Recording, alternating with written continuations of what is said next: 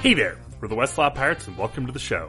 We're here to share our thoughts on Northwestern athletics and college sports with thoughts and analysis from the visceral to the statistical. We run our tailgate with the red pirate flag flying high above as we give no quarter, especially the fourth. I'm Sam Walter. I'm John Lacombe.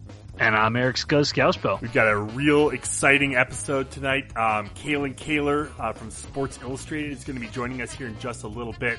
Definitely looking forward to talking to her. She's got quite a story to tell, and definitely excited to hear her tell it.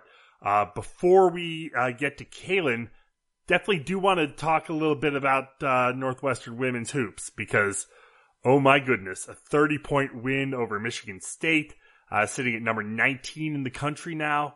I mean, these ladies just are turning it on and turning it up. Can we please play Michigan State every week? This is 2 wins by a collective 58 points over the Spartans. And let me just remind everyone, Michigan State was ranked to start the season. So one of the things that to me sums up both Northwestern Michigan State games is at the end of this game, Jess San Cataldo was in, who doesn't log heavy minutes for this team, but the fact that she was logging minutes in this game, if I'm correct that was her, I believe it was her, was because we were just mopping the floor of Michigan State, and she was chucked to the ground in a hard foul where the officials had to go to the monitor. They ultimately didn't rule it a flagrant, I don't think, but it was pretty borderline. And I just remember watching that at the time, thinking like, if I was her, I'd be mad about that. If I was Northwestern, I'd be really mad about that. But you can kind of understand where Michigan State was mentally. I mean, it's like, 58 points they've given up. You know, that's the combined margin between 2 games. And like you said, I mean, this was a team that had aspirations at the start of the season and now firmly knows exactly where they are relative to Northwestern in the Big Ten pecking order. So, yeah, an exclamation point on this one for sure. Pulliam and Burton combined for 54 points. Burton has really, really been playing strong down the last month and a half. I mean, effectively, the statistical leader for Northwestern in all but points, right? Steals, assists, rebounds. She's doing everything. And Lindsay with another 31, drew a ton of fouls, got to the free throw line 11 times. Just a great effort. And as we've mentioned many times, like the Northwestern schedule, so at Michigan, which is effectively tomorrow. Well, it's after midnight East Coast time for me, so it's today, this evening. By the time this pod gets up, people, will probably know the result of that game. But by the time most of y'all are listening to this podcast, but that is far and away the most difficult game left on the Cats' schedule. And if they can win that, they've got 3 winnable home games, 2 road games at Wisconsin, at OSU. Like nobody that's really, really a threat to Northwestern. They have a home game against Rutgers, who's the only team in the top half of the conference, and even then, like they're 7-5 in the conference, 17-6 overall. Like it's this team is a legitimate shot of going 26-3. Pardon me, 26-3. That's ludicrous. Yep, this team is so good, and again, it's like. Just watching, again, remember the fact that close win against Michigan that we talked about before. Michigan is playing good and playing well right now, and going on the road to them is going to be a real test. But when Northwestern plays the bottom half of the Big Ten right now, we act like a team that's 20-3, and Michigan State is proof of that. Yeah, this team is just so damn good. Hey, other Northwestern teams, this is how you do it. Yeah, so kind of on that note, should we talk about the men's collapse against Rutgers followed by a 25-point loss to Michigan State, or should we interview one of the most exciting young reporters covering the NFL beat today? I'll take the door number 2, please. Absolutely. Let's get to Kaylin. Well, we are very excited to be joined tonight by Kaylin Kaler, writer for Sports Illustrated, Monday morning quarterback. Spent quite a bit of time at SI. Kaylin, thanks so much for joining us on the pod tonight. We really appreciate it. Thanks for having me, guys. How are you all? Doing great. Thanks. Also former Northwestern cheerleader, if I recall correctly. So we definitely have some questions about that as well. But just to kind of dive in, I remember reading a story about how you kind of got tied in with Sports Illustrated to begin with, and could you tell us a little bit about how you met Peter King and how that kind of all got started? Yeah, so I graduated in 2015, and that was the same year that the NFL draft was in Chicago for the very first time. And I had interned at Sports Illustrated the previous spring of my junior year because Northwestern has a pretty established relationship with Sports Illustrated and will send like an intern there pretty much every quarter. So I was one of those interns when I was a junior, and I interned at the magazine. And so I literally actually never met Peter or anybody on the MMQB staff while I was in my internship, because I was like mostly occupied with magazine stuff. And at that time we were in Midtown Manhattan at the Time Life building. We were on 2 separate floors. So it was like really separate. Like there was a print floor and then there was an online floor. So they just didn't really interact. So I never met him at that time, but I go back to school for my senior year and I took a sports law class I think it was sports law. It was a grad school class with Lester Munson, who is like the ESPN reporter who is pretty well known. And he was a really great professor. And I ended up writing a story in that class that I thought the MMQB, and SI.com might be interested in. So then I started a relationship with one of the editors of the MMQB, Matt Gagne, who is no longer there. He's now at a website called Sport Techie. But I started a relationship with him, and then I was like, oh, hey guys, like the NFL draft is in Chicago. Like I'm not going to work for free, but I can freelance. Yeah. Cause that was like my one rule. Like I just never wanted to do that. So I was like, listen, you have to pay me, but I'm around and, I'm only a short L ride from downtown Chicago. So I can help out if you need an extra hand for the draft or whatever. Like, let me know, because I'd be more than happy to do that. So I didn't know it at the time, but the assistant that Peter had at that time, like in May of 2015, was actually going on to a new job. So they were essentially like scouting out a replacement, but I didn't know it. So they were like, yeah, come help us with the draft. Like, we'll have Peter assign you a couple stories and go from there. And so it was Peter and Joni Brentis at the draft that year in Chicago. And so I was so nervous, but I went down there and I wrote like 2 stories from the draft, I think. And Peter gave me like this assignment where I felt like it was impossible. Like he was like, you can't ask these questions in a press conference. You have to find the draft prospects alone, and you got to get a question into them alone. And I'm like, oh my God, like, how am I going to do that? But somehow I figured it out, because like at the draft in Chicago, there was like this labyrinth of hallways that the prospects had to walk to get to the press conference stage. So I basically would just follow them along this route and then ask them a question, because whoever it was that was leading them was like some person working for like Tide to Go or Skittles. And they like had no idea what was going on. So yeah. So long story short, I did a good job at the draft, I guess. And then they did end up interviewing a couple other people for the job. But I won in the end. And so then I became basically our site's editorial assistant and also Peter's kind of personal assistant. So I would do everything from our social media every day, producing certain stories that had already been edited by like a better editor, and then just putting them online on our content management system, writing my own stories, doing Q&As, managing Peter's travel and his schedule and like all of his radio appearances, and doing a ton of transcribing for him and for everybody on our staff, and just a bunch of stuff like that. And it was the best start I think I could have ever asked for. Trial by fire. Yeah. I jumped right in. It was a lot, but it was really fun.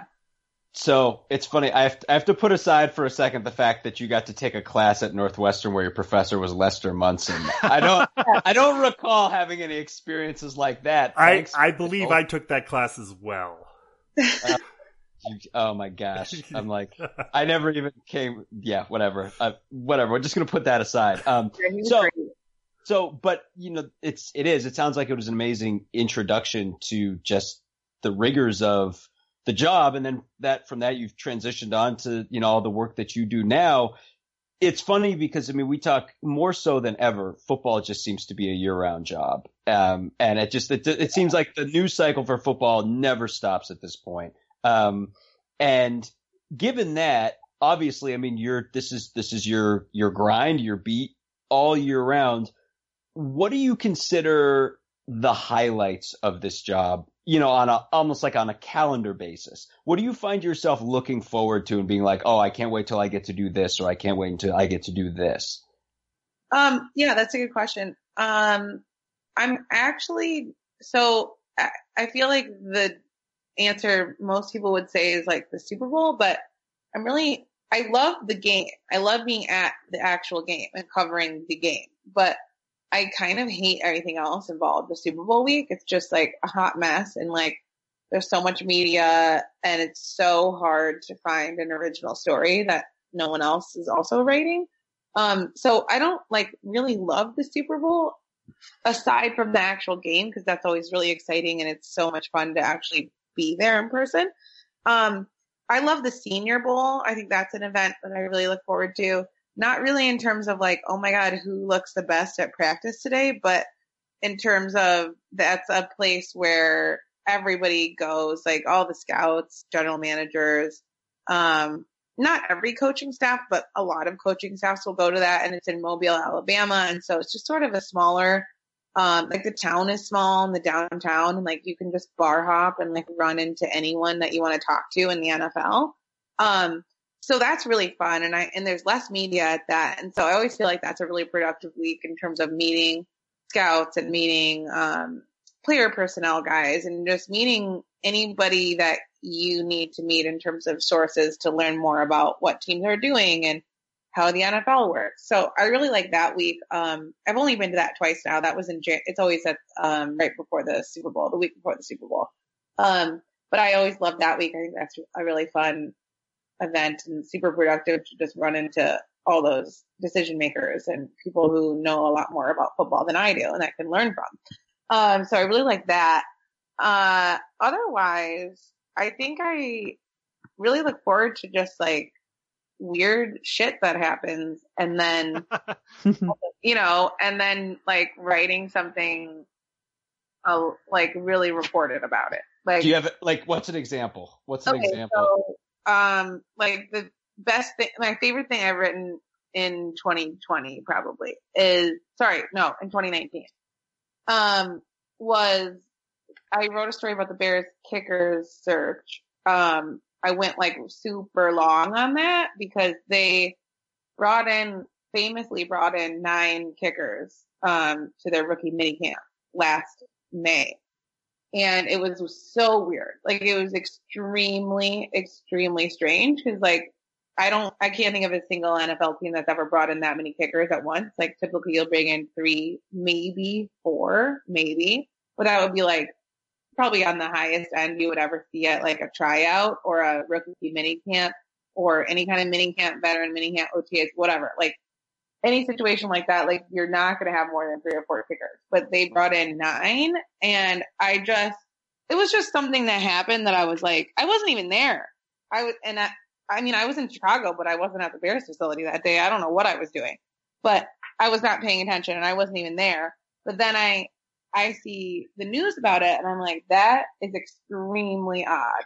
And, all the reporters are writing about it in the moment and how weird that was. And obviously it was because of the way they lost the season before on the missed 43-yard field goal attempt in the wild card round of the playoffs. So that's why it happened. But anyways, I just filed that away. That was the first weekend of May. And actually, I think I was on vacation that week, but I saw it and I was like, that's extremely odd. So I filed it away. And then when I got back from vacation and they had cut most of those kickers, which is the benefit of waiting, is because once they're cut, then they don't really care anymore and they'll be more open to talk to you, and more open to tell you what really happened. like in terms of the players themselves. So I waited for those guys to get cut, and then I just called them all, and we talked about what happened that weird weekend at Hallis Hall, and it ended up being just as weird as I thought it was. So it ended up being a really good story because it was like a blip on the radar of like, okay, that was a weird NFL news thing.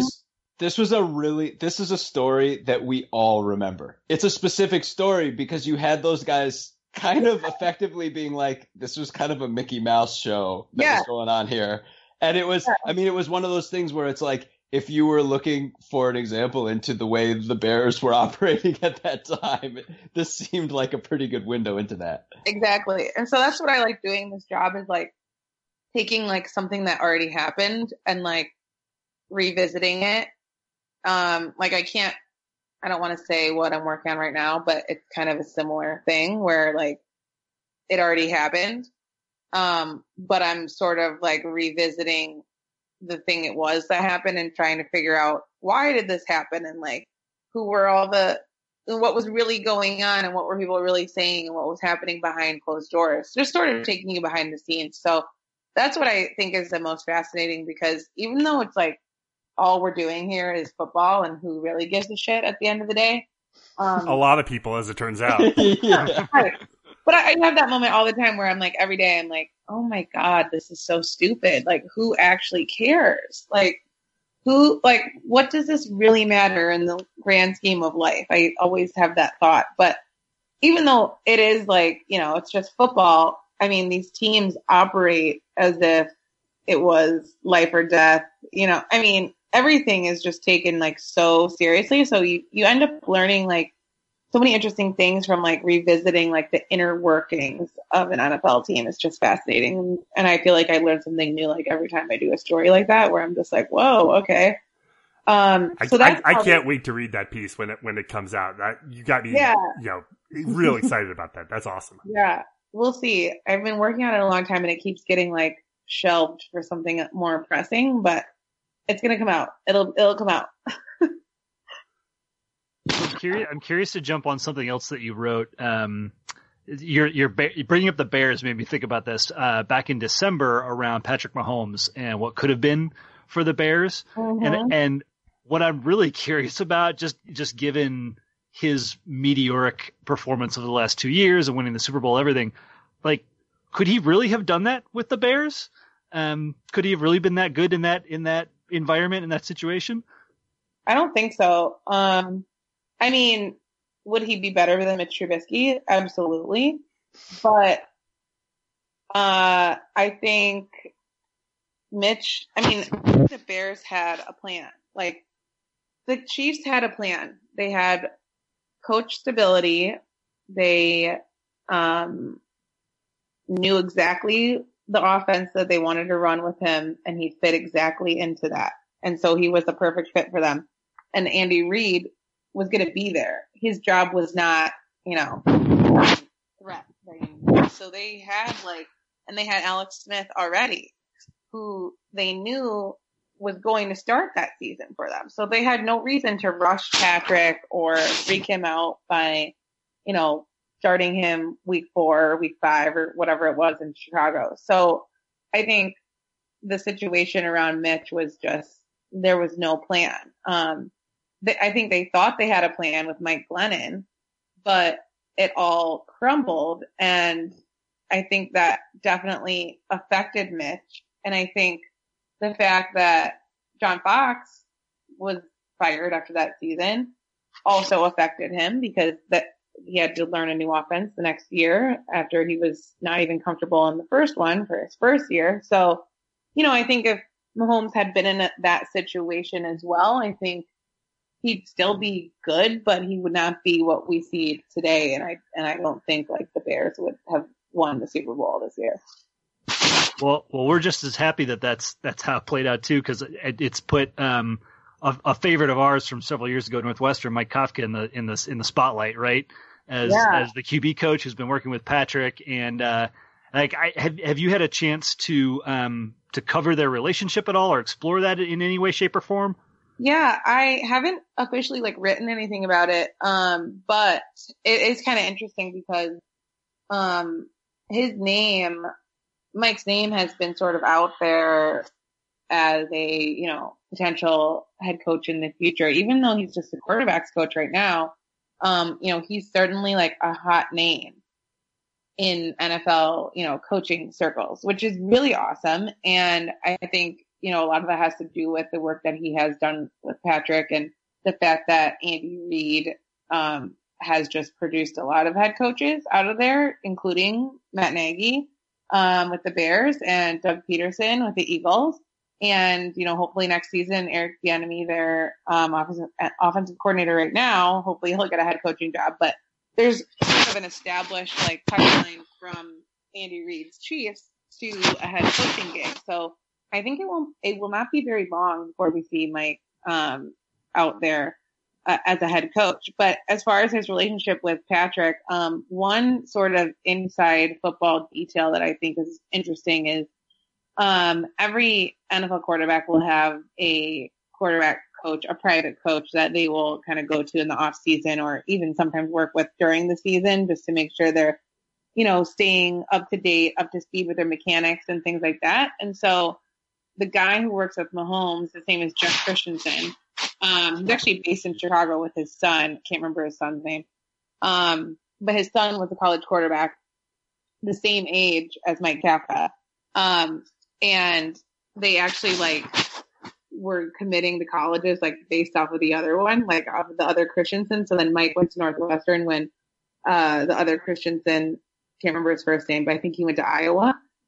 Anyways, so Kafka worked closely. His private quarterback coach when he was in the league was Jeff Christensen. And, Jeff worked with him and was basically able to kind of extend his NFL playing career, even though he was only a backup in several different teams and kind of a journeyman backup. He was able to extend his playing career to the point where he could be vested 5 years. So Mike has a relationship with Jeff. And so then Jeff started working with Patrick, before the draft, of 2017. And because Mike and Jeff already have a close relationship, it's a lot of times the private quarterback coach will use totally different terminology than the team's quarterback coach. So that can lead to some confusion with hearing different messaging from the team versus your private QB coach.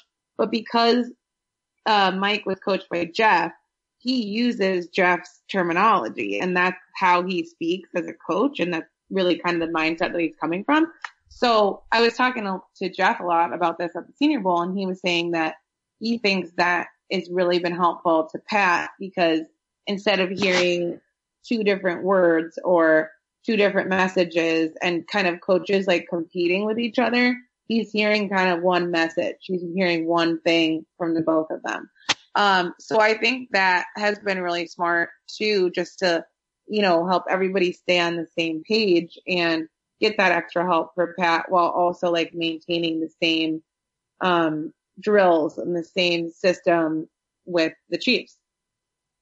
That is pretty fascinating because it's one of those things where it sort of goes to the question that we're all asking, which is always, well, what is the connection between Kafka and Pat Mahomes? Exactly how much, because it's so hard to know. And it's kind of the larger thing of the question that everyone's asking with multiple NFL teams, but certainly the Chiefs, which is how much of it is Mahomes, how much of it is the coaches, how much of it's everything, because we're all look, we're Northwestern people. We'd love for everyone to believe that Kafka is the secret sauce that is making it all go. But I mean, clearly a lot of it is a ton of it is obviously Mahomes and Andy Reid and everyone else, but that's cool because it shows that there is a special thing, that clearly Kafka is an important part of this,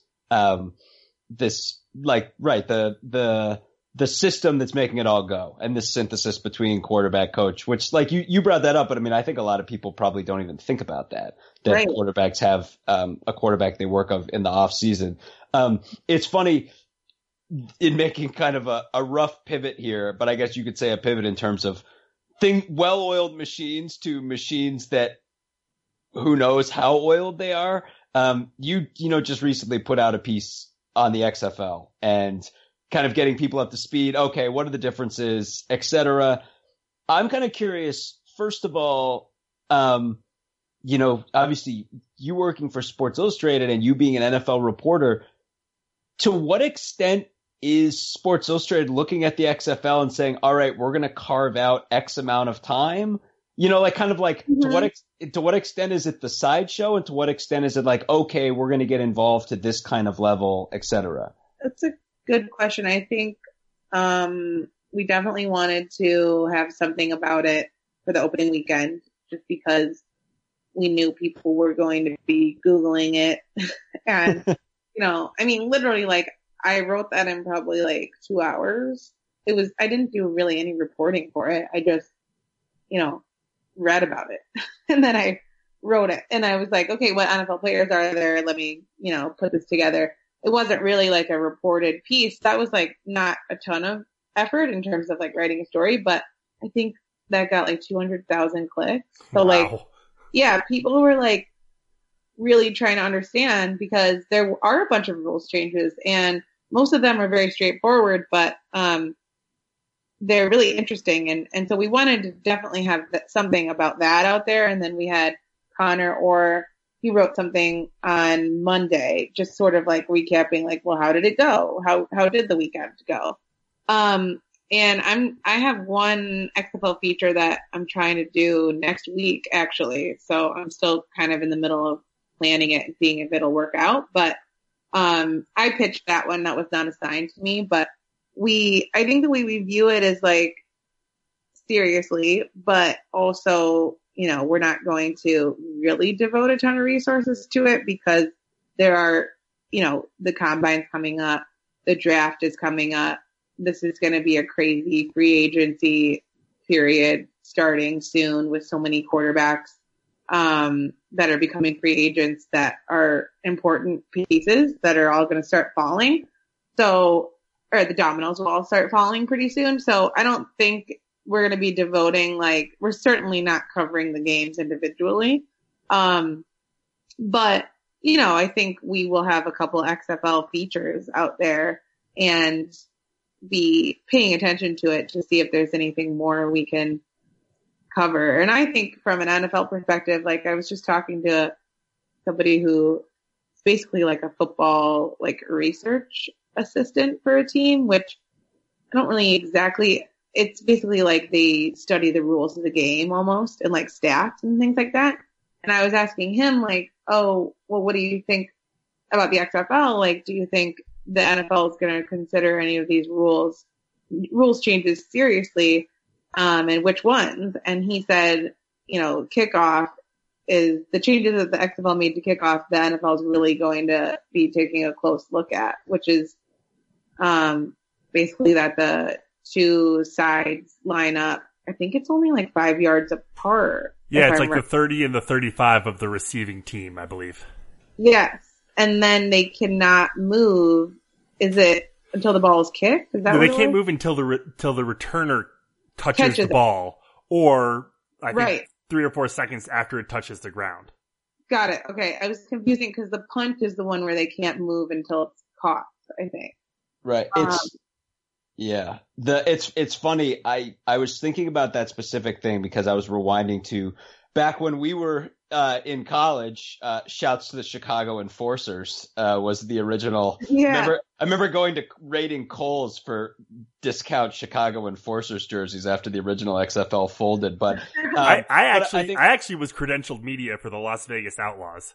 So that helped. Wow. But it's funny, the original XFL, I think one of the big things that people remember, one of the big takeaways from that was the Skycam. And the reason I bring that up is I think one of the things that struck me about watching the new kickoff is optically, it just looks good. Yeah. You have all these guys standing face up with each other. They're ready to go. It's almost like an actual play being run. And that was the kind of thing where I get it from a metric standpoint, but also kind of not unlike the Skycam. And the NFL has the ability to kind of sit back, right, and say, ooh, I like that, looks good. That looks good. Right. Then pillage whatever they want. The NFL it's funny because it is the one major sports league in the U.S. that doesn't have it doesn't have a great test bed. And I guess college is the best thing they have, right? But I think about the NHL, and Sam and I are big hockey fans, and they have used, minor league hockey as a test bed for, really extreme rule changes, especially, the way they restructured overtime a couple of years ago. And they've been able to really effectively test and try things. And my biggest observation, I think you hit on it in your article about the XFL, and how they just seem to be taking it more seriously this time. And they don't want to be a spectacle in the way that they wanted to be a spectacle back in 2002 or whenever that was. 2001, yeah. It feels like there's an actual opportunity for more of a partnership, at least behind closed doors, with the NFL to try things or trade ideas back and forth. And it's kind of exciting. Like, spring football has kind of been like the unicorn, right? That has been tried so many different times and always fails. So who knows? Like, I guess I'm kind of rooting for the XFL. If nothing else, it's interesting.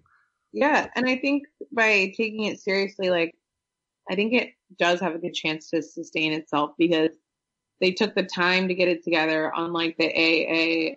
I can't remember the abbreviation right. That league last year. Yeah. They really rushed that one out. And so the XFL took their time. They have significant funding. And instead, like, when you're a spectacle, you can't really, like, sustain an audience. Like, because it's just going to die out at some point. But I think this quality football, I think the quarterback play is, like, probably the biggest negative. Is just there's just not enough, like, really good quarterbacks to make the quarterback play impressive. Well, isn't that the case just across the board, though, right? Yeah, totally. But yeah, I think their first weekend was a really good sign, and I think it's their future is pretty positive.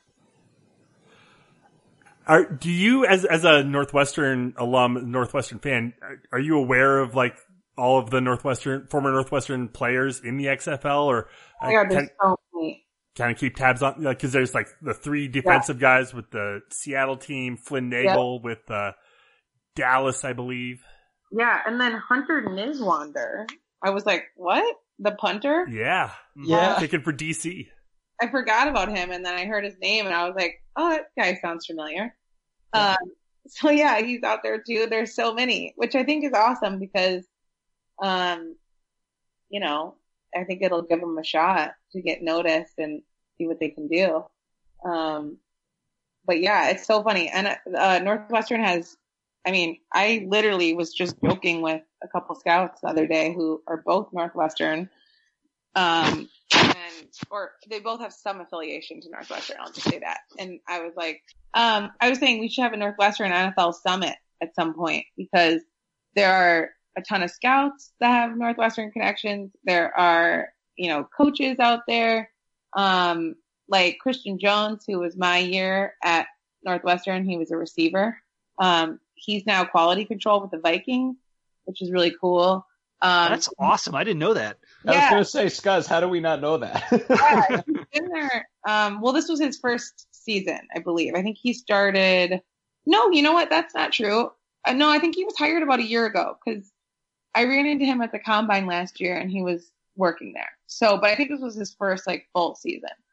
Because he was at Texas before as a grad assistant, and then he ended up with the Vikings. So yeah, he's in Minnesota doing quality control, which is, lowest on the totem pole, but, like, such a good way to build your way up.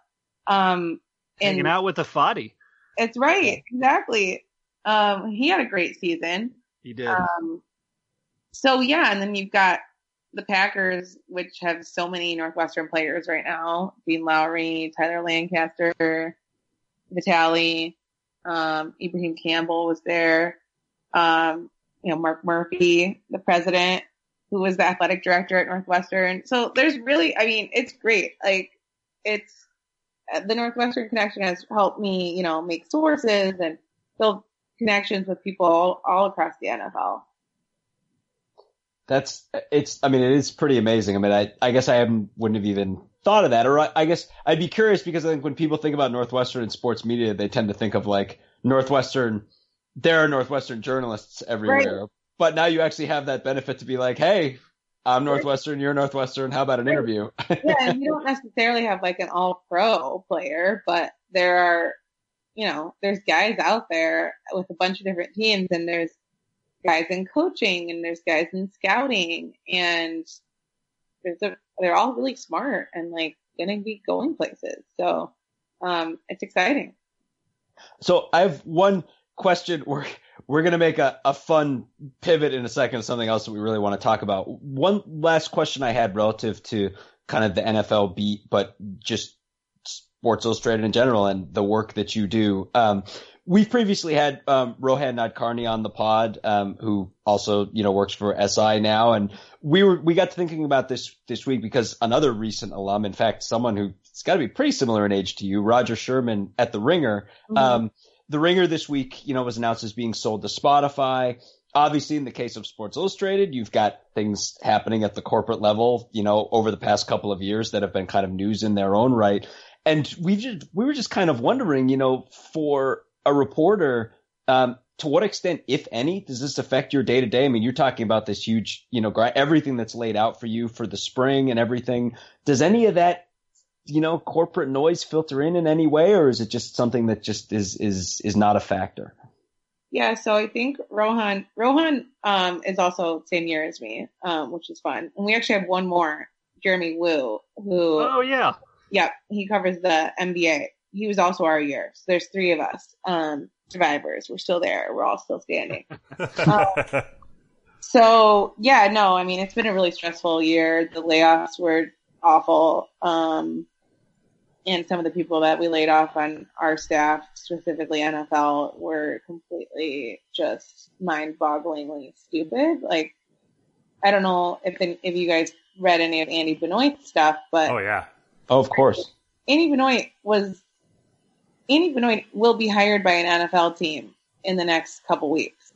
That's like the kind of brain that he is. Like, he knows the game better than anyone on our staff in a way that no one on our staff cares to know the game, because none of us have the skill set or the desire to watch every single game and go over that tape. That's what he would do every single week. So he was like a savant, and we laid him off, and we were just, I mean, it made no sense because nobody else on our staff can try to do that. Like, none of us have that skill. It's a very specific skill set, and none of us could fill that. So that is a giant hole in our coverage currently that we haven't replaced. And Andy went and consulted for an NFL team after he was laid off, which honestly, it's probably the best thing that could have happened to him, because now he was always really respected by coaches and NFL staff, and they would he could get anybody to meet with him and talk football because everybody just thought he was so smart and loved his ideas. And so now, he's actually probably going to end up working for a team, which is awesome. But, that's a big hole in our coverage. So I think it has been stressful, and the biggest difference, and it's still a little bit confusing as to exactly how the roles play out, but we have reporters now that are freelance reporters that cover each individual NFL team, and they have them for college basketball, college football, baseball, NBA, every sport. So there's one person for every team, and they're covering that team specifically. So here in Chicago, there's a guy who covers the Bears specifically. So technically that should make our national writers' jobs easier, like myself, because we don't have to write about, the Bears traded for a different cornerback or something, we don't have to worry about not super pressing news that happens every day with different teams. So that would fall more to the beat reporter. And so that kind of frees us up to do more bigger features and investigative stuff and profiles and more reporting intensive, longer, more involved stories. So I think that's probably the biggest difference, is before we didn't have the team by team freelancers. And there was maybe more of a pressure to respond and react to every headline. So yeah, I think that's the biggest difference. This is so funny because I feel like we could talk NFL and the intricacies of NFL and covering the NFL, and we could go like an hour and a half on this alone. Yeah.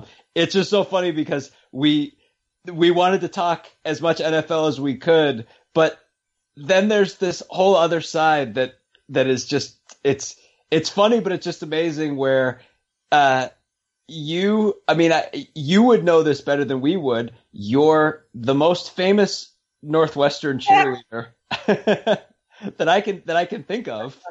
I don't know. I'm trying to think if there's anybody else. But cheerleading kind of happens to be having a moment right now, as it were. A Netflix moment. Yeah, right. And you were tweeting about it, as late as this week. Sam and I were laughing because Sam and I have both watched every episode of Cheer, and we decided to have you on, and then we happened to be looking at Twitter this week and being like, "Oh, this is great! You just finished watching it." I did. That was an amazing series. One thing that I was curious about, just because I happened to read a specific tweet, and it sort of dovetails with something we were talking about earlier. You specifically made the tweet, and this is something I had specifically thought about watching it, which was that they are X times national champions and X times grand national champions, but if they're not grand national champions, the national championship for Navarro Cheer is effectively a 2-team competition between Navarro and Trinity. And I was curious, as a journalist, does that make you more hyper aware to things like that, where you're like, this is not the full story? I literally got into so many arguments this week because all of my friends didn't want to hear it. I talked to probably 6 people because I was so upset. I was really mad about this because, okay, I thought that a docuseries would be held to the same standard as a story, a reported story. But after arguing with my friends, they were like, no, it's entertainment. I don't watch a documentary thinking that it's presented without an agenda or without a narrative. And I was like, that's interesting because when I watch a documentary or docuseries like Cheer, obviously it's the people telling their own stories, but I think it's a director's job to still present the facts. And it was just so weird to me that there was an entire episode about that included a whole segment about Trinity Valley, which is their only competitor. And it never referenced the fact that it was their only competitor. They just kept calling it a rival. And I'm sure that there were edits from the interviews where the cheerleaders or the coach mentioned it was their only competitor. And so I didn't want to take away. They're still a great cheer team. They're still an amazing cheer team. But to me, it felt like this director, who I love this director, he also did Last Chance U. If you watched that series on Netflix that had 3 seasons about junior college football, which was an amazing series. But I just felt like it was his job to make it clear how this competition worked, and it wouldn't have killed the narrative because a whole part of the story was how they compete against themselves because they are the best and they view themselves as the real competition because they can only beat themselves. So you can make that part of the narrative stronger by saying they only have one competitor. It's like if there was Ohio State and Michigan, but the rest of the Big Ten didn't exist. That would be an important detail to include, right? Yeah, I just felt totally cheated, and I don't think any less of Navarro Cheer, but I think a lot less of the director and the process because he purposely left that out. He purposely deluded all of us. I don't know. I just was really mad about it. Yeah, I do think I think about it differently because I am a journalist and I take the truth so seriously, and I would never misrepresent something on purpose for the sake of creating a better story. That's just wrong. I just have to say this at the risk of losing a quarter of our audience. Yeah. Did you know that all of the scenes with Lexi attending the rave actually happened well before she was kicked out of Navarro College. This is just a random other thing. This is as a giant portion of our listenership is saying, "What are you talking about?" What can I say, people? If you liked Last Chance U, which most of you watched, you better be watching Cheer because it's every bit as good. Yeah, I think it's better, honestly, but you know. It's just as good. So, as people are watching Cheer, and I was watching with my wife, and she's like, "What is Northwestern at Daytona?" And I'm like, "I don't think so." No. How did like Northwestern Cheer compare to what we're seeing, from Navarro or from other schools in the Big Ten even? Yeah, so we don't compete. That's the biggest difference. So we would not be at Daytona because we're just not a competitive team. And I don't exactly know why that is, but I'm pretty sure it probably has to do with Title IX, because if you're like just the sports that Northwestern has, like, I don't know if they would have to add a male sport if they added women's cheer as an official sport. Like, we get varsity letters. So in that sense, we're considered athletes, and we have a lot of the same benefits as the athletes do, like, access to tutors and access to registering for classes early. And, we travel with the football team. We'll travel with basketball if they have a postseason, NCAA tournament or NIT tournament. We travel to the Big Ten tournament for basketball. So we do a lot of like game travel. So we miss a lot of class and we practice 3 times a week, but, so it's still a big commitment, but we are not really like full on athletes because we don't compete. So we're not, if you went to like Northwestern NUsports.com, like we're not listed as a sport, because I guess it would probably have to do with something with Title IX. If you were going to add cheer as a full on like competitive sport at Northwestern, you'd probably have to like make some changes there. So yeah, I don't exactly know why that is, but yeah, we don't compete. And I think, we're definitely, because we don't compete, we're definitely not as advanced as a lot of other Big Ten schools. And I think that's also because as a private school, there's just less cheerleaders. Like we have less student body. So there's less people that have cheerleading experience or are interested in it. So, a lot of times to get guys, like I think they have a few guys on the team right now. When I was on the team, we like didn't have any guys. So it's harder to get guys because you have to like go recruit at like the gym or something and be like, hey, like we need some muscle. Like, do you want to join the cheer squad? So, they actually like have to go like recruit people. Whereas like at a bigger Big Ten school, I think there's just more students and more of a culture of that. Whereas like at a private school, you just have less people to pick from. And I actually didn't even have any cheer experience. I was a dancer. And when I was a freshman, they folded the dance team into the cheer team. So I kind of was like, all right, let me give it a shot. Let's see how it goes. And, I liked it, and it was like pretty easy for me to pick up. And I was not a flyer. I was a base. I was a back spot. So there's 3 people that are bases. So I was the person in the back. So yeah, I mean, we don't do as advanced stuff, but we certainly do pyramids. We do a lot of the stuff that you would see on cheer. And like, I was having like PTSD watching cheer because when you drop someone, it's brutal. Like it is the worst feeling on earth.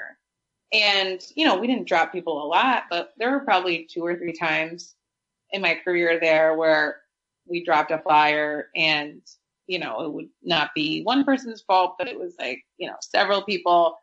And we never had a serious injury, but it was just horrible. And our coach would make us run laps instead of push-ups like we do in cheer. But yeah, I mean, it's just brutal. It's just like the craziest. Whenever I watch cheerleading now, I'm like, oh my God, I would never do that again. It's really funny listening to you recount all that, because up until you got to the last part about, some of the PTSD and the craziness of the stunts, etc., your experience sounded very familiar to what Sam and I experienced in NUM, doing marching band in Northwestern, right? I mean, you compare Northwestern's marching band to the Ohio State band or Michigan, right. we'd be outnumbered 2-1 with just about any other Big Ten band on the field. And you're right, it comes down to a culture, a student body thing. We were, anybody who was willing to march around with a sousaphone, like you didn't even need to play it, like you were in. But like with the exception of maybe some high stepping in the summer heat in rural Wisconsin, we didn't have a lot of tough stuff to deal with. Sam, I don't know if you feel differently. No, I think that's true. I mean, I was able to march my entire senior year like on crutches and a walking boot. So. Oh my God. Yeah, I will say one of my favorite stories, which actually I wanted to make this point. Like I know you guys talk a lot about women's basketball on here because they're so good right now. They have like always been my favorite team at Northwestern of all the teams because Joe McKeown is such a good human being. And the proof of that is that, a lot of times as like cheerleaders, like, Fitz said thank you like twice to us, which was nice. Like we don't ask to be noticed or anything, but there were a couple times where he was like, thanks ladies, like good work, whatever. But we hardly, he hardly recognized us and, Coach Collins and who was before him, Carmody. Didn't really, we never really interacted with him. They didn't really stop and say like, hey, appreciate you or anything like that. Which again, like not asking for that, but Coach McKeown, because there are less crowds at women's basketball, like they really appreciate the cheerleaders and the environment that we create at a game because we're loud for them. So there were a couple times where after a big win, he would invite us into their locker room. And we would get to go into their locker room after a win and, be part of like the huddle and be part of like his, hey, great work type of speech, whatever it was. And then he would like call us out and be like, and thanks so much to the cheerleaders for continuing to like create such a great home environment for us. And like, that was so nice. Like I literally like teared up. Like it was just so fabulous and so different than like the other coaches there. So that's why I like love him and like would do anything for women's basketball. And then in 2015, when they went to the NCAA tournament, going back to Netflix Cheer, there was like one interview where they're talking about how like when it's done, it's just done and you can't do it again. Like there's nothing left for you. Like you're done as a cheerleader when you exhaust your eligibility. And so we went to the 2015 NCAA tournament with them and they got out in the first round, a really close game. I think it was Arkansas that we played or Arkansas State or something. One of the two. And it was a super close game and they ended up losing. And I just remember like bawling my eyes out, on the sideline, on the baseline, because it was just so sad because it was over for me and it was over for them. And like we were at every game for this women's team. So you feel like you're part of the team almost because you're there for like every game and you're up close and personal. And then on the flight home from there, I don't know if you guys remember Maggie Lyon, who was a key player on that team. I think she was a junior at the time, so she still had another season, but she like stood up and gave this huge speech and she was crying on the plane back and like, she thanked the band who had also come and she thanked the cheerleaders and we were like, oh my God, like we're really part of it. So that was really nice. And I'll always love women's basketball for that because none of the men's teams like ever cared really. Yeah, I know. I always loved, being in the band for women's basketball, calling the games on WNUR, and then my senior year, I actually got to play on the women's basketball practice squad. So, nice. So, like the women's team has been very near and dear to my heart, and I am so excited. Like, and we talk about this every week, just how excited we all are about how amazing these ladies are doing this year, and just the opportunity, the possibility to host an NCAA tournament game is there, and that's just so fantastic. That's so cool. I went to their WNIT game at home last year, which was awesome as well. That was a great game. And I think I'm going to go to the game on Sunday. I'm planning on it. I'm haven't been to one thinking yet. about, I'm possibly going to take my whole family. So that Yeah.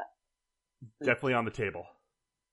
It's so funny, one of the things that we had, queued up on things we wanted to ask you about was the biggest Northwestern moment you were a part of as a cheerleader. And I think that answer seems pretty straightforward now. I mean, it's just because I think what's interesting is I think maybe something we didn't even consider when we were thinking about the question is we're thinking in terms of in proximity, right? Whereas like, okay, you're a cheerleader, therefore you have a great spot to view moment X, but what you're describing is something beyond that. I mean, it's something immersive. It's like you are a part of the moment. Something that goes beyond even what someone would see on the court. In kind of a slightly similar vein, and this doesn't directly relate to cheerleading, but I think, you spend a fair amount of time, right, working as a communications intern within the athletic department, right, for volleyball and wrestling. And I was curious about what kind of moments or special moments, two things. One, what kind of special moments did you get to see, through close proximity to sports that honestly, volleyball, wrestling, et cetera, aren't drawing, the same kind of eyeballs.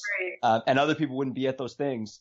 And then, I guess the second part would be, we're kind of curious about how working for that long within an athletic department and being on the communication side of it, informed the work that you ended up doing on the journalism side of it. But I guess the first question again would go back to, anything in particular that jumps out that's something you got to witness or be a part of you wouldn't have otherwise?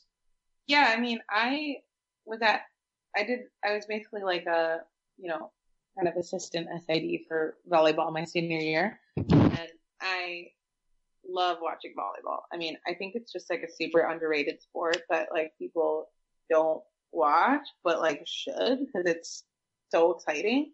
I can't remember. I don't think they were super good that year. They were kind of middle of the Big Ten conference, I believe. So I don't think we had any major upset or anything like that. I think we played Penn State really close, and Penn State is like top of the top of women's volleyball and has a great history there. I don't know how many times they've won the national championship, but like many times in the last, 15 years or so. So I think we played Penn State super close one year. I don't think we won. But that was exciting. Nothing in particular of volleyball super stands out other than the fact that it's just a really fun and exciting sport that I'm glad I got a chance to watch because I never was bored. It was always like super fast. Like taking stats for volleyball was like almost impossible. Because the action just moves so quickly and you hardly have any time to catch up. So that was hard and that was a good experience. And then in terms of like how it's informed my job as a journalist now, that's a good question. Now I'm very much of the mindset of like, oh my God, I could never work for a team and I just would rather do anything else just because of like bad experiences that I've had with PR people in the last 5 years. But when I worked at Northwestern, I had such a great time. It was really, I learned a lot from seeing like how things work from the inside. So I think it just gives me a better understanding of like what the job of a PR person and somebody who works for a team or a school is. And so then I can sort of put myself in their shoes when I'm having, a disagreement or, frustrations of some kind with someone because, our jobs are sort of pitted against each other. Like, yeah, we work together, but when it comes to a hard story, we're basically like almost enemies in a way. Like we are both trying to accomplish different things. And like the PR person's job is to get the best narrative out there. So if you're writing something truthful that is negative, then you're going to be opponents. So I think it's given me one, a really good understanding like how things function. And then two, just like better, ability to like see the other side if I am having some kind of disagreement.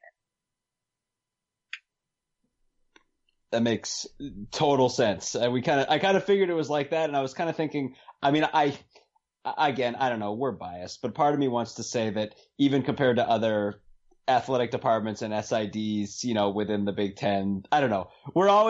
I feel like we're always going to try to be biased towards like, well, Northwestern's a special place. That's why. Right. Well, That's why, Kaylin, because you worked at Northwestern and not any other place. Right. And obviously I love the Northwestern staff that I worked with that's still there. They're all amazing. But, have I ever written something negative about Northwestern? No. So until I do, I, won't be able to, really answer that question unbiased. So obviously, so you talked about like your fandom for the women's basketball team in the past, right? For volleyball, etc. Obviously, I mean, even as a cheerleader, much like when we were in the band, like you get sucked into the cult of fandom across the spectrum of NU sports, right? Like, but in your current day to day, it's got to be hard to keep up with any of it. How's your fandom evolved? Like, do you manage to stay close to some of it? Is it only through the lens of kind of your NFL life that you're staying connected to, like Northwestern football, for example? Like, how does that play out for you day to day? Yeah, I do a really good job of following football, mostly because I have season tickets. So I'll usually be at those games, unless I'm traveling for, an NFL game or another college game or something. And it's been really nice. Shout out to the Northwestern, athletic department and communications department, because they will credential me. So not only do I have my season tickets, but I can go into the press box and sort of network with all the scouts. And for example, at the Ohio State game this year, there were like 5 general managers in attendance, which is probably a personal record for Northwestern, and sadly had nothing to do with Northwestern, but everything to do with the fact that it was a Friday night game, which GMs can go to because they're not traveling to an NFL game yet, so they have Friday nights free. And Ohio State was pretty good this year, so they had a lot of good players. So in that situation, like I was able to network with scouts and GMs in the press box. So that's something awesome that Northwestern has also helped me out with a lot, because I wasn't writing about that game, so technically didn't have an actual journalism production purpose up there. But yeah, so that's been great. And then I follow football pretty closely, just because it's easiest to do that. And then the rest of the sports, I mean, I haven't watched a single men's basketball game, so all I know is that they're not very good.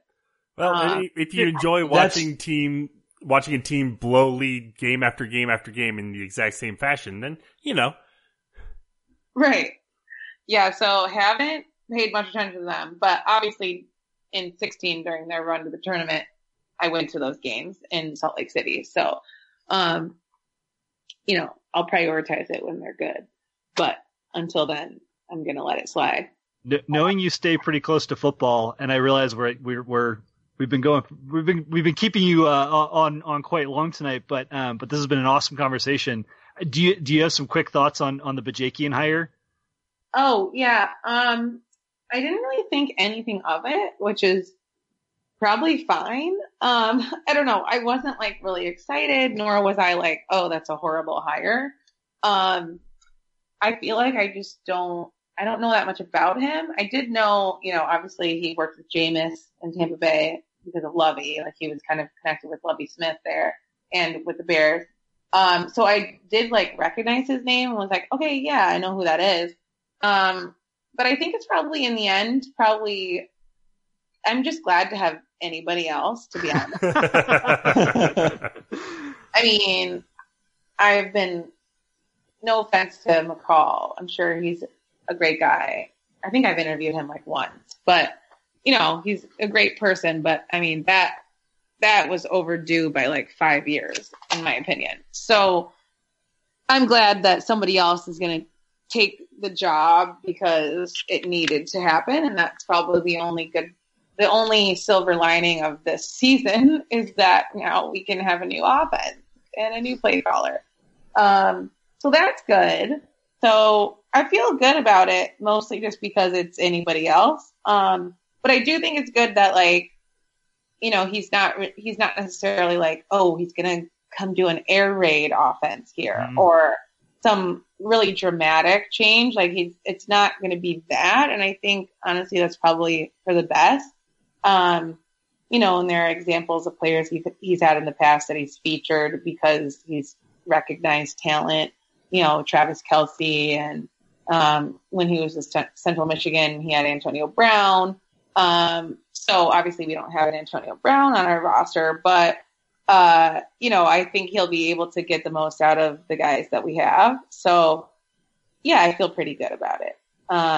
I still am, like, not really sure, like, what is going on with Hunter Johnson and, like, what happened to him this past season. Cause I felt like, I don't know what you guys thought of the news, like, that, you know, he had left because his mom was dealing with breast cancer. And I totally believe that, but I just felt like that was kind of odd. I just feel like it's not the full story this whole time. I mean, when have we ever gotten the full story out of Pat Fitzgerald coach team? Right. Is the thing. Yeah, that's the thing. To your point, I can imagine if Northwestern can shake that off and continue on an upward trajectory, there's going to be a moment pre-NFL draft, pre-whenever, where you're going looking for a story. Yeah, you run into the stone wall that is Pat Fitzgerald. I can only imagine. But yeah, no, I mean the amount of words we have exhausted on the Hunter Johnson conundrum and everything involved with that. I want Marty as my starter. Yeah. He's gonna win. Watch it. Wait for it. He'll win that draft. Well, I mean, spring practice is starting up pretty soon, so, you know, we'll get a little bit of news here and there. He's tall. He's a tall, statuesque brunette quarterback. He'll be a QB coach in the NFL soon enough. That's right. We love it. Well, Kayla, we don't want to take up your entire evening. Thank you so much for coming on with us. And if you're at the football games, you got to swing by our tailgate and come say hi next season. I will. I'll do that. That's Kaylin Kaler from Sports Illustrated. Again, thank you so much for coming on the pod tonight. Really, really good stuff. Yeah, she's got some amazing stories. Google Kaylin Kaler, and like one of the immediate links that pops up is a link to all of her articles at SI. It's a great walk back through the NFL season. She's got good stuff on the Senior Bowl and obviously be involved with draft, et cetera, coming up. So, absolutely somebody that you should be paying attention to. I just, we talked about so many fun things. One of the things that just to revisit is her story about about the Chicago Bears kickers is everything that's good journalism is supposed to be. She saw a story where other people didn't see a story and went and got a bunch of those kicked out kickers. And that's a story, even if you didn't remember her on the byline. If you're a Bears fan and you read that story, you remember that story because we were all sitting there being like, what is going on? What carnival sideshow are the Bears running? Because she had all these kickers who had been just, in for that tryout release being like, we didn't even know what was going on. And we couldn't even tell what they were evaluating us based on and what the standards were. And it was just great. Can you hit a 43-yard field goal is really what it was. Yeah, right. But it was such an illuminating article. And that's exactly the good reporting. Still a little bitter that she got to take a class with Lester Munson, though. I'm still a little bitter about that. weren't no Lester Munson there when I was there. I'm just saying, okay? So, before we go, we should probably talk about the Mark D'Antonio Michigan State situation. I know last week it was all just sort of breaking. D'Antonio gone. Mel Tucker, former Colorado head coach, takes the job at Michigan State after Fickell declined. Narduzzi was briefly discussed, declined. Matt Campbell declined. After everybody declined, including Mel Tucker. Yeah, it's true. That's true. They went back to Mel Tucker with the Brinks truck, just backed that thing up, and he was apparently at a Colorado Boosters dinner that night. When Michigan State sweetened their offer substantially.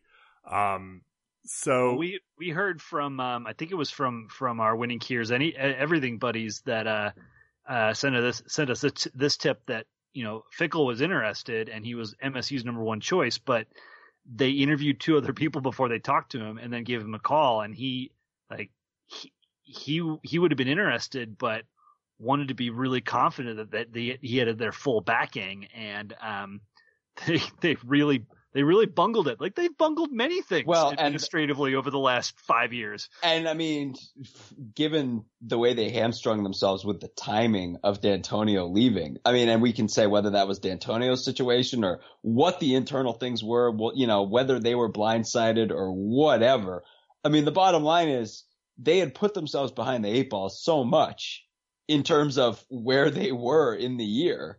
And where all these other guys were, and where Fickell's feeling like he is right now, where Narduzzi's feeling like he is right now, that they pretty much had to be perfect in everything that they did from that point on, and they weren't. And right, like, Fickell's probably thinking like, look, you got to bowl me over here because I'm right in the middle of the off season right now, and this is not the right. Like, if I was going to make this decision, I would have made it by now, not at this weird time you're bringing it up. So yeah, I think Not the greatest job by Michigan State, but hey, that Scuzz, to your point you brought up on the last pod, this is the kind of thing we want to be seeing, heading into a season opening game against Michigan State. Hell yeah, it is. And let's be clear. Sorry, Sammy, but Luke Fickell's got more talent coming to Cincinnati next year than either Michigan State or Colorado. And that's true. Like, some other people reached out to me on Twitter today. Thanks, Kat, for checking in. I'm not broken up that Mel Tucker left Colorado. It's, it is what it is. Like, I'm not going to begrudge a guy for doubling his salary. I mean, if someone came up to you and said, hey, double your salary and move somewhere else, tell me you're not going to say no. Right. Depends where you're asking me to move. Oh, fair. That's fair. But actually what's interesting, and this kind of dovetails back to what we were talking about with Kalen there a second ago, the possibility exists, and I don't know why he would do it, but if Eric Bieniemy, former Colorado running back, apparently there's been some initial discussions. He might be interested in taking the job at CU. If that happens, that would pretty much open the way for Kafka to step up at BOC. I don't know that Bieniemy's not going to take that job. I'd be surprised if he did. I just think this is funny because Mel Tucker wasn't making Eric Bieniemy money at Colorado. And he's not making Eric Bieniemy money at Michigan State either, which is why, I'm like, Eric Bieniemy should be right, 1A at the list of any NFL coaching vacancy. So I'm like, if he's going to college, there better be a money bin, being built onto the side of his house. There is no money bin in Boulder. Yeah. Well, there is. It's just not necessarily earmarked for the coach of the football team, right? I mean, they've pot's been legal there for how many years, and their surplus. They've got a surplus, don't they? Yeah. That's not going to college sports. Well, yet. Yeah. I just the only thing I can think of, because the report that I saw that I shared with you guys earlier this evening is that there is some mutual interest. Bieniemy absolutely should have been on a lot of lists as a potential head coach this year. He interviewed a whole bunch, and I don't know. Maybe he's just put off by the whole NFL process. College doesn't have a dramatically better track record in hiring African American head coaches and in big schools, etc. But I don't know. in some ways fits as the model here, right? Like a guy who comes home to his alma mater, guy who was a hero there as a player and comes back to be a hero as a coach. That could be appealing to someone. Certainly it's not the same kind of dollars that you would get in an NFL team, in year by year. It might be a lot more job stability and a lot less pressure and stress. But it certainly seems that if Bieniemy wants it, he can get an NFL job, next year or should be able to get an NFL job next year. I wonder, had the Chiefs gotten knocked out, by the Texans or the Titans, would he have gotten a job? I mean, it seemed like coaching, teams were really itching to fill those spots quickly. And, you know, that's always been kind of the issue with, you know, Super Bowl assistants don't get a real chance because most teams don't want to wait till the Super Bowl to hire their coach. I mean, if you want to rush and get Mike McCarthy, I guess, like, sure. Who boy. Well, let's go ahead and leave it there for tonight. Head to our website, westlaw.pirates.com, where you can leave comments and questions. Find us on Facebook, Twitter, and Instagram at Westlaw Pirates. And you can always email the show, westlawpirates@gmail.com. Tune in next time as we give our visceral and statistical views on Northwestern athletics. And look for us in the West Lot O'Brien Field flying the red pirate flag, because we give no quarter, especially the fourth. For John Lacombe and Eric Scasbo, I'm Sam Walter. Thanks so much for listening. We'll see you next time.